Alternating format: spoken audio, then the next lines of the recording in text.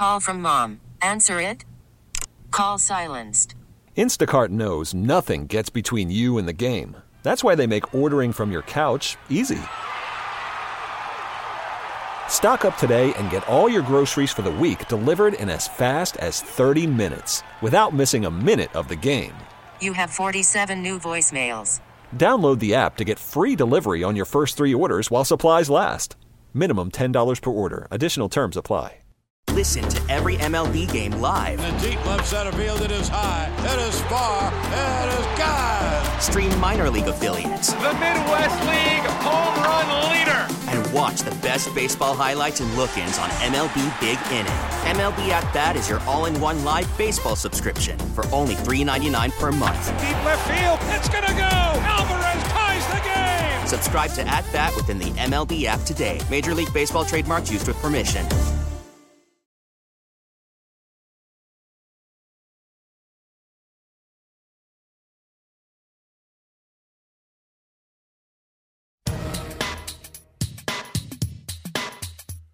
Sports Radio 92.9, The Game, back at a Chuckery Show, hanging out in the Key Studios on this Tuesday night with you. 404-726-0929. That is our Solomon Brothers Diamond Text line to be a part of the show. Well, we're waiting for Atlanta United to get back into action as they will get things cranked back up here at the, I guess what, about 2 weeks from right now. August 20th is when they will be back in action. So I guess about 12 days, not quite 2 weeks, but almost 2 weeks. Let's head out to the WadeFord.com hotline. Let's talk to our guy when we need any kind of soccer talk. We turn to our guy, Jason Longshore. He's the color analyst for all things Atlanta United. You can hear him on broadcasts with Mike Connie, and he will be on the call again when we get to August 20th. And Jason is on Twitter at Longshoe. And, Jason, good evening to you, as always, my friend. Thanks for having me on. Appreciate it. So I want to ask you first a question about the women's national team. And, obviously there's been lots of angst from media, fans, just on all sides of this. And this is what I said at the very beginning of the show, that winning cures everything. And I think that a lot of this angst has gotten riled up because they weren't successful. A lot of things can go away when you start winning. How do you see this, all of this kind of fallout from the women's national team and all of the sub-stories and subplots and sidebars and everything along with it? Well, I think there's 2 sections of it. There's the section of people who were waiting for the team to not succeed, and then they're now giving soccer opinions about why they didn't succeed, and they don't know. They're not following it. They just don't like some of the individuals who are on the team. Mm-hmm. And look, whatever you want, that's fine. That's your prerogative. That's cool. From a soccer perspective, I think the biggest issue here is they didn't convert their chances in this tournament, and you don't have the margin of error to get away with that anymore because the level of competition has improved so much. This was a tougher draw than people gave it credit for. I think most people and the broadcasters on Fox were right there with everybody. You look at the all-time record against Portugal and say, oh, well, this is an easy group. You've got 2 first-time teams in the tournament in this group, and they'll win both of those games easy, and whatever happens with the Dutch, okay, that was the final last time. That's fine. Portugal's not the same team that they used to be, and that's really, honestly, what has happened in this tournament. Nigeria is not the same team they used to be. They came to a penalty shootout with England, almost knocked England out, who had become the favorite after the U.S. were eliminated. Germany was a favorite to advance. They did not get out of the group.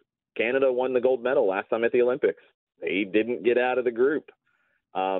It's difficult these days.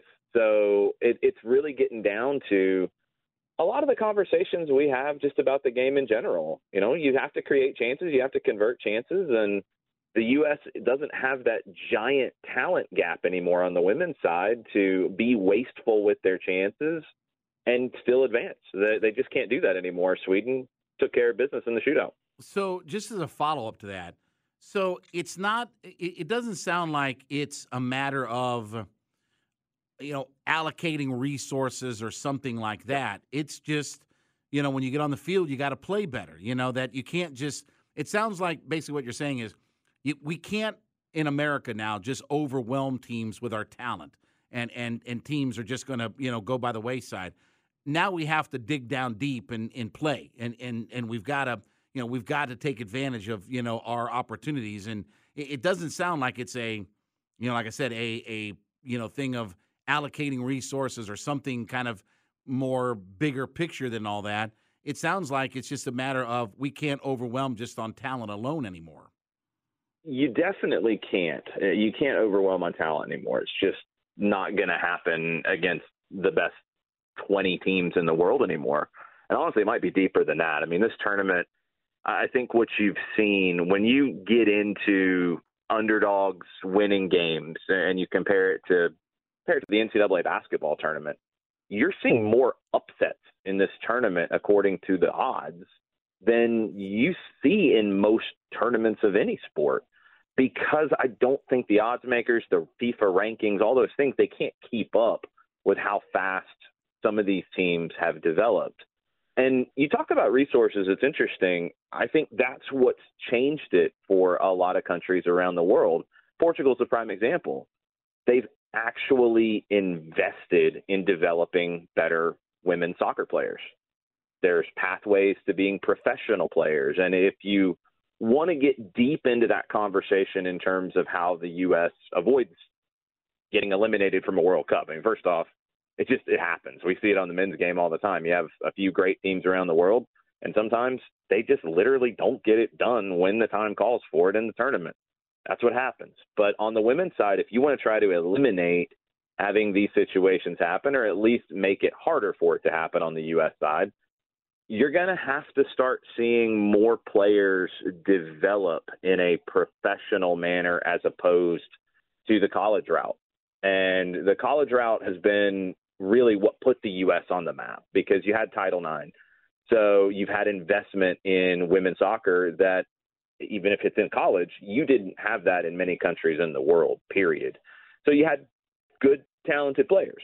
Well, the women's college game is not ideally set up to develop the best soccer players. It's set up to develop the best athletes who play soccer, because you're playing 3 games a week, 2 games a week on a regular basis. It's 20-plus games crammed into 12 weeks or so. You can't train. You can't work on tactics in an in-depth way. You can't develop players who can read a situation in the game and solve the problem that it calls for. You can develop fit athletes. You can develop players that can exploit pace, can exploit power. These are the things you can develop in the college game. The professional game, when you have a team for 9 months, you can work on tactics. You can work on plan A's and plan B's and really get into that stuff. And the U.S. development model is not set up that way. So that gap that the U.S. used to have, it's gone, because you have the Portuguese league developing. You have the Italian league developing. The Women's Super League in England is a very good league.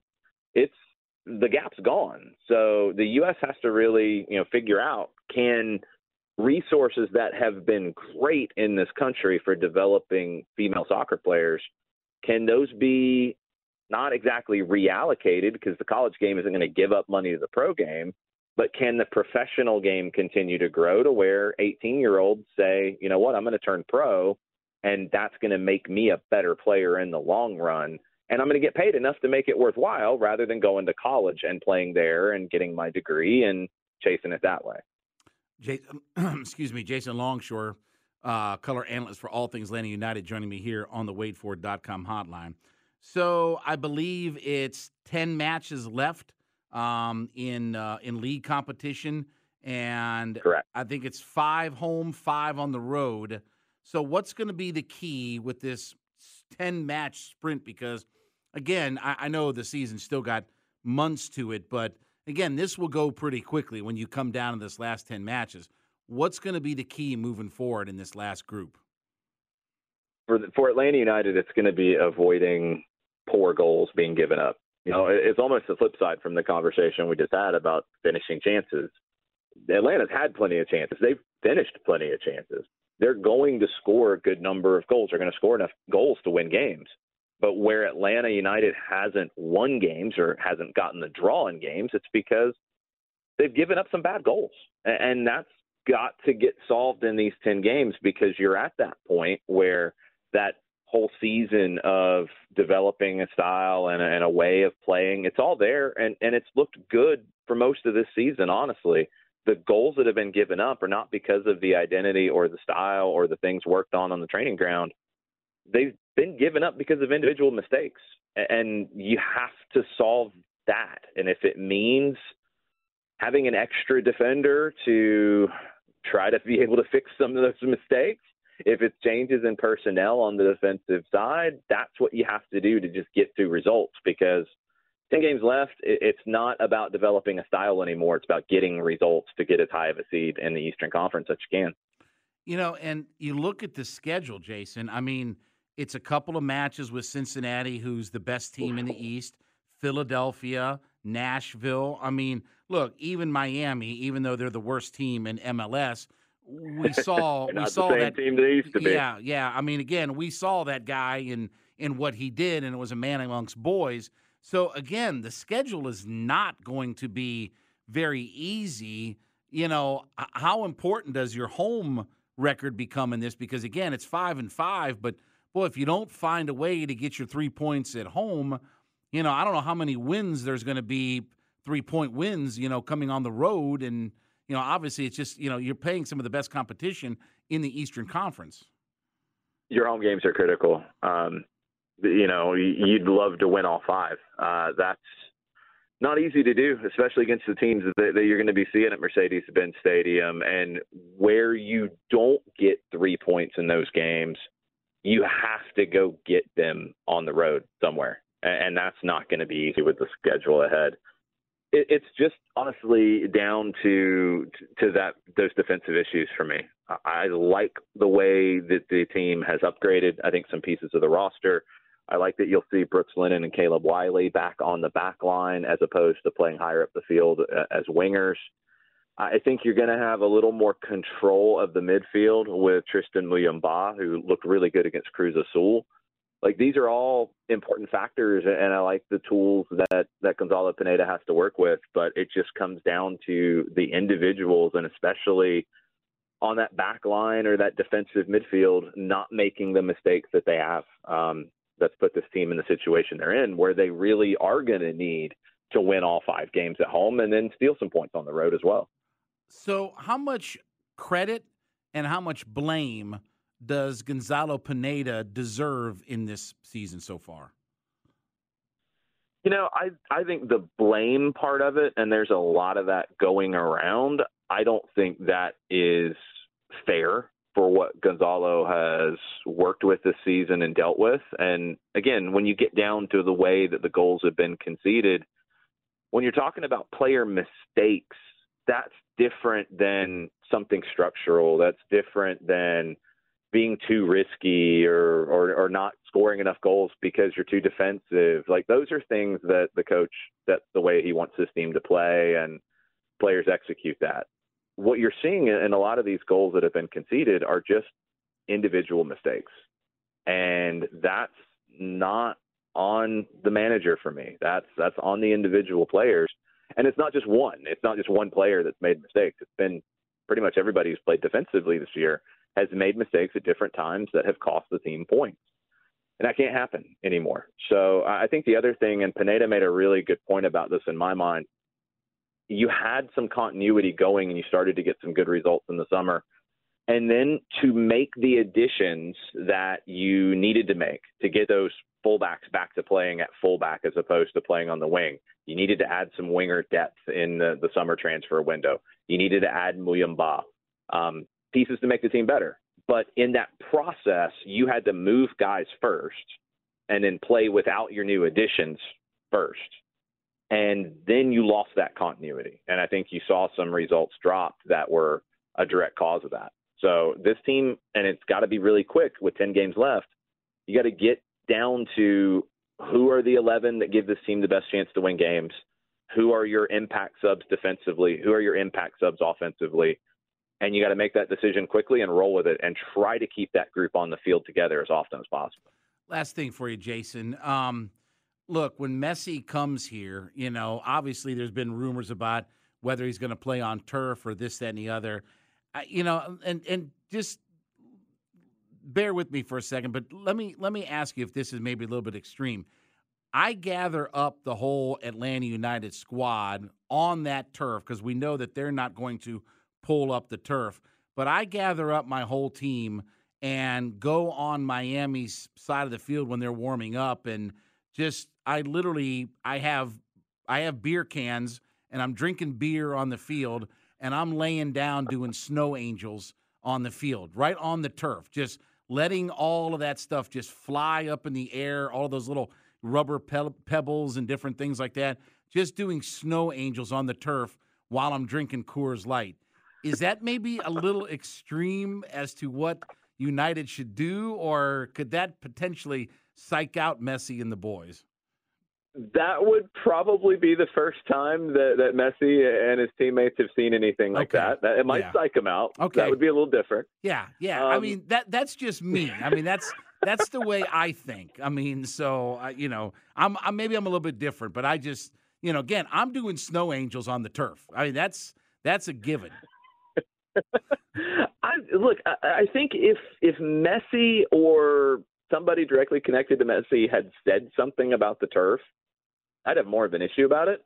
But they haven't. It's just been this assumption that has been going around on the Bird app and other places. The issue with that game from Lionel Messi's perspective is he's going to be playing in La Paz, Bolivia, a few days before in a World Cup qualifier for Argentina. I don't know if it's the Tuesday or the Wednesday before that Saturday game. He's going to be playing at severe altitude in Bolivia, one of the toughest places to play in the world, not because their team is the best, but because of that altitude. And he's going to turn around in less than a week and then come to Atlanta. That's going to be the issue. I don't think the turf is going to be the issue for him in that game. It's going to be, what does he have in the tank after having to survive playing in La Paz? And do you know, by the way, too, that Atlanta is the highest elevated major city east of the Mississippi River? I did not know that, actually. Yes, it is. It's the highest elevated city, major city, east of the Mississippi. It's actually a very high altitude city, is Atlanta, believe it or not. It won't help then, because coming from La Paz, then he'll be already acclimated to the altitude. Well, again, just do snow angels on the field at the turf and just let that stuff fly. Jason Longshore is on Twitter @Longshoe, and obviously he's our color analyst for all things Atlanta United. You can check him out on the matches with Mike Connie, and he joined me on the waitfor.com hotline. Jason, as always, my friend, appreciate it. Start practicing your snow angels, and we'll talk again here soon. I will be practicing. Thanks. Thanks. When we get back, it will be time for What's Bugging Chuckery. I mean, there's a reason why Washington is Washington and the chefs are the chefs. We'll explain all that next. Chuckery hanging out in the Kia Studios. Sports Radio, not to the game, Odyssey.com app.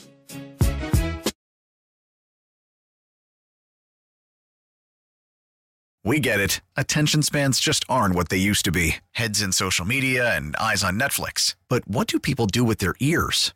Well, for one, they're listening to audio. Americans spend 4.4 hours with audio every day. Oh, and you want the proof? Well, you just sat through this ad that's now approaching 30 seconds. What could you say to a potential customer in 30 seconds? Let Odyssey put together a media plan tailor-made for your unique marketing needs. Advertise with Odyssey. Visit ads.odyssey.com.